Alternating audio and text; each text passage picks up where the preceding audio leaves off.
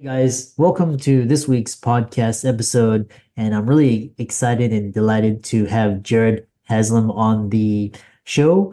And he's got a really interesting journey. He was very successful executive and he's a rising star. And he's had this transition that he's going to talk about. And now he helps individuals unlocking business and personal performance through mental fitness and well-being, something that all the audience needs. A lot of the audience is burned out and looking for inspiration. So I'm happy to welcome Jared to the show.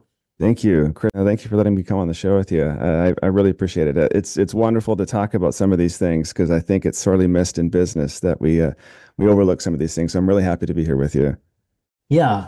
And especially particularly over the last 4 years, people are searching for meaning and just kind of trying to find their ways. And so start out by talking about your journey. I'm always inspired and Sure. how that led to what you're doing today.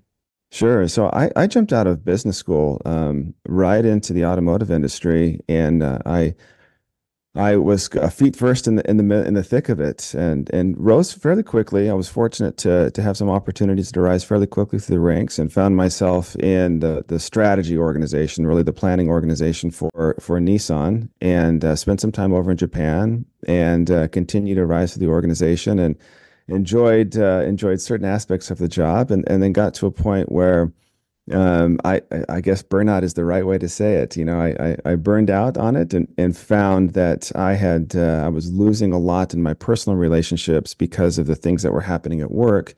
And I hadn't really developed the skills necessary, equipped myself necessary to handle some of the really, really deep challenges that were coming at me, and found myself on the outs of that career path. So I decided to, for the sake of my own health, but also for the sake of my family and my relationships, to step away. I stepped away from a career that was arguably at sort of its peak and on an upward trajectory, and decided that I needed to do something different.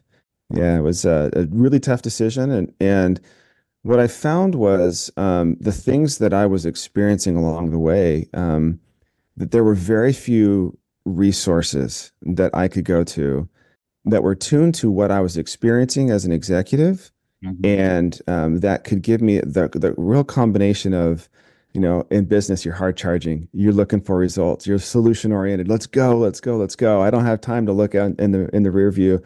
But there's some stuff that we always bring with us that's affecting how that's affecting our job, and I just the resources weren't available, and so I left to start a business with my wife. And we started a consultancy. She's a therapist, and so we're combining sort of my business experience and the coaching that I've been able to do over the years with her therapy, and we combine that into helping executives and helping businesses really tackle the underlying human part of business. So that's a really condensed version of my story and how I'm here today.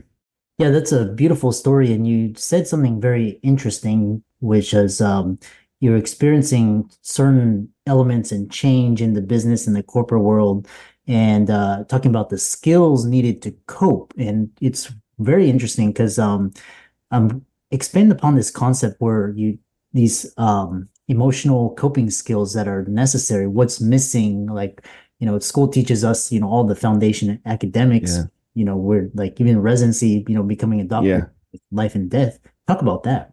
Yeah. So there's no shortage of training for leadership theory. I love it. I like to read leadership books, and I like to read business books. But the training of sort of the underlying emotional stuff, businesses just kind of expect you to have that dialed in. And most of us really don't. We don't come with that sort of wiring to really understand how to manage the inputs, what resilience looks like, especially in, COVID did a lot for that, right? To really highlight some of those things. And we use these words like professionalism. And, these are things that you have to be professional. And what the underlying tone of all of that means is, look, you can't have any emotions. You can't show any emotions. You can't address emotions. You can't bring any sort of weakness into the professional realm. And that's just simply unrealistic. And so most people don't have really the skill sets to understand how to manage the emotional burdens that come along with a really high stress, high stakes professional environment. And if you can really think about what it is that's happening in business, all of the problems that we face in business, all the challenges, there's a lot of sort of cerebral things that's happening, but underneath all of it, it's really hard. It's really emotional stuff. It's really human stuff. And the training on the human stuff is the stuff that we don't get. And it's the stuff that you can't read in a book. You actually have to get in and practice it. You actually have to get in and try different things. We have certain ways of thinking, and we have our sort of our neural pathways that are set, and we have automatic responses. And unless you're taught how to address those things and taught to be aware of those things, then you're going to react a certain way. Then you're going to behave in a way that's very consistent and professional and so on. And those are all the things that really fundamentally impact how we show up at work and the problems that we can solve and how we solve them. And so I've just found that all of that sort of underlying emotional training is completely absent. It's very tough to do. People just kind of expect you to have it, and most people don't. That was a challenge that I found. What you're describing is very brings up so many memories from residency and fellowship and just working in the work, Yeah. just like managing your triggers and things that just really, really can set you back if you react the wrong way. So kind of talk about this idea because you transitioned from this and it's a very courageous decision, and you founded this Kintsugi philosophy in Yeah. business. Yeah. What is Kintsugi? We spent some time over in as part of my previous role. Spent some time in Japan, and we were introduced to this concept. And this is not anything that I came up with, of course, but it's a concept that comes from the Japanese society called it's Kintsugi, and it's the art of taking broken pottery and mending it and highlighting the breaks with gold.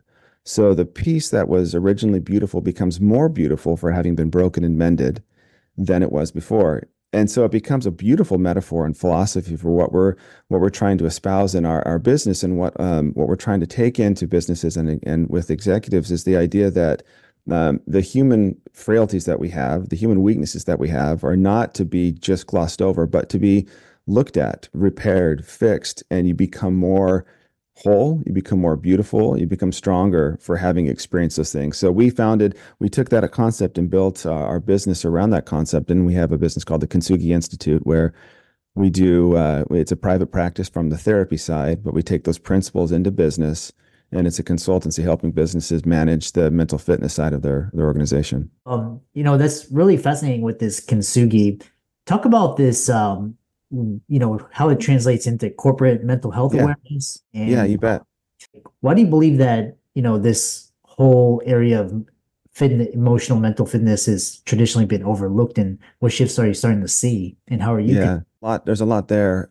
If you look at generationally, first off, been a lot of studies generationally at how the different generations look at mental health. They look at therapy, look at that kind of stuff, and there's a massive swing in the upcoming generation, starting with Gen Y, but also with Gen Z, that are much more attuned to the concept of mental health. And in business, we don't have the language for it. In fact, in our society, we don't have language for it. So I did some work trying to sort of conceptualize some of these things. If you think of physical health, and you think of the spectrum of physical health. On one end, you clearly know you're a doctor. You've got people in the hospital who are hurting, right? So we clearly understand the pain side of physical health. On the completely opposite side, you have physical fitness, and you've got the marathon runners. You've got really, really wide spectrum of health. And you've got in the dictionary words that can describe that whole spectrum. Well, that same spectrum exists on the mental health side. You've got the really bad mental health conditions, the stuff that keeps you in bed all day, the stuff even worse that hospitalizes you. There's no language for the positive side of mental health. There's no language for it. So we're unable to even really speak about it. And as a result of that, we look at not only physical fitness as sort of a cost avoidance thing. Like if we can get you back to work and not paying so much on insurance, it's going to be good for our business, right? So let's get you back to work. Oh, and it also reduces our absenteeism. Like we look at it in terms of dollars and cents. Same thing with mental health. We look at it, oh, we've got to get them back and productive. But what we don't do is say, what would it do for our business and our people if we were to work on the mental fitness side of it, the positive side of mental health, teaching people how to interact appropriately, teaching people how to manage their emotions, teaching people how to handle bad decisions or stuff that doesn't go your way in a way that doesn't derail your career. Like if you could teach all of those things, what would happen to your business? Like your business would be way more productive and would thrive as your people. Not only that, but your people would be way happier, which reduces all the other things. So it's that idea that if we can avoid looking at sort of this mental health side as just something that we just have to do or kind of a cost avoidance thing, or yeah, the younger generation's talking about this stuff, and instead embrace some language around mental fitness. Fitness means it's work that you have to try to work at it. It's not just people show up with it all of a sudden they're amazing with emotional intelligence. No, it's practical application of emotional intelligence. If we could help people do that, our businesses would be amazing. And so that's it's people are starting to catch on to it. They're starting to get it. You're starting to hear language around it, but you're seeing companies, they'll take aspects like, for example, they'll get an EAP program and say, okay, we're doing EAP, but those are really underutilized because the stigmas are still there, and a lot of times the providers of EAPs don't have the proper context for executives and professionals to really help them. So that's kind of why all of that was swirling as we started this business, to recognize that there is a really powerful element of tackling the mental fitness side of the business that could not only help everybody, but help businesses thrive. And if you can connect those dots and start to see, oh, yeah, it makes good business sense. And oh, by the way, it's really good for our people, then you get sort of this win-win that can be really powerful for people and for businesses. Yeah. And what you're describing to me is it reminds me of this show The Billions with and so, we talk about this area where kind of bringing people up to par, saving people, but talk about how this I love this idea of mental fitness for optimal performance. If Yeah. you're so that you're performing optimally, like you're not trying to save or heal people, but you're actually trying to improve the culture and performance. So talk about those techniques and strategies. Things that we talk about that are really valuable. Now, imagine that you're coming into a huge business decision, and all decisions tend to be really, really emotional. And if you can come into a decision and first of all, be aware of the emotions that are happening. Just that awareness is like the first step. Like, okay, I'm feeling this, I'm understanding this. Where's this coming from? And if you can turn on that awareness, and interestingly enough, we don't talk about it. We talk about it's all up in your mind. You feel things throughout your whole body, and that mind body heart connection. Like I used to think that was sort of like not too real, but as I've really delved into it and taken my own journey, recognizing that when I'm feeling stress, you feel it in your body, right? Same thing with emotion. So if you're taking a huge business decision, it's all emotional. So if you can understand that it's all emotional and you can start to become aware of the emotions, then you can manage them. And making big decisions in business, a lot of times it's about managing all the different factors at play. So imagine you can come into a decision and you're cool-headed and you're level because you've tackled all of the emotions that are coming to the surface. So we like to bring in the concept of discomfort and disappointment are data. So if you tackle discomfort that you're feeling like, something doesn't feel right, well, we get to an emotional place and, we get this amygdala hijack, right? Where it's all the emotions come flooding in. Well, if I can step back and say, okay, I'm observing this and I treat it as data, then I can start to make a really rational decision. I take the thinking into a different part of my brain and I can get out of those sort of emotional pathways that we want to carry through. So imagine that comes into the boardroom and you as an executive are there trying to make a decision, and I've got this person over here that's pushing all of my hot buttons and saying things that I know are not correct or very politically charged, and then I have this person over here that's quiet, and this person behind me that's got their own agenda. Well, as you can start to manage the emotions, you begin to be aware of all of these things. And you can start to make much better decisions. You can start to make much stronger connections with your executive teams because you're starting to see and recognize. And those aren't things that you teach, right? Those are things that you have to go through and experience. And that's super powerful. I mean, that's the underlying foundation for the solid stuff. So that's the idea of bringing mental fitness to your executives. And I love what you brought up about billions. We would love, and we have part of our services to provide therapeutic services for executive teams, like where you can sit and talk with somebody who's going to be much more unbiased about what's happening. Yeah. Yeah, I love that. And this has to be one of the best. podcast on mental health because what you're talking about is if companies could incorporate this into their culture, we'd have so much better companies. So, kind of to round it out, I really enjoyed this. What are some practical tools leaders can use today to Yeah. help their teams have greater mental fitness, Yeah. and how does your company help with that? Yeah. So there's a lot of things that you can do. The first thing, a recent study that I was really fascinated by said that workers said that seven out of 10 workers said that their managers had the greatest impact on their mental health, like equivalent to their spouse. Oh, okay. Well, you could go and pick apart that kind of study, whatever. It doesn't matter. But the point is that your managers, your frontline managers, are going to have a huge impact on mental health. So focus on them. Mm, So train your managers, put them through a program. This is some of the things that we do in our company, but there's others out there that do it.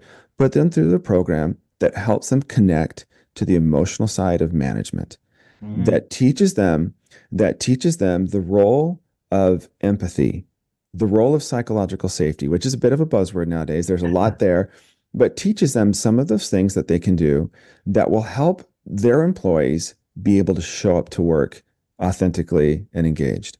If you can do that, just that alone is going to help shift the culture. That's the first thing. And the second thing is put on the oxygen mask first. When you get on an airplane and they all tell the video, put your own oxygen mask first and then help those around you, right? So if you're not espousing the value of mental health personally in your own personal life, it's really hard to get up in front of your team and say, hey, you need to pay attention to this. Or we're going to train all of our managers. Never mind that I'm the biggest problem in the room and everyone hates working with me. Or you have to put the oxygen mask on first and learn the principles that are going to allow you to show up as a whole person with emotional grounding, emotional intelligence, and mental fitness. Like those two things. Focus on your managers, get them well indoctrinated. Maybe wrong word to use, and then put the oxygen mask on yourself. Those two things will have a massive impact in your organization. I love that. How can people find out more about you and work with you and reach out to you? I'm on LinkedIn, and you can always reach out on LinkedIn. That's the place where I've really staked a lot of my work. And then we're at Kintsugi.institute. It's just a little bit harder to I can recognize. That's probably not the easiest thing to spell, but Kintsugi.institute is where our website is, and you can reach there or look at there and reach out to us that way.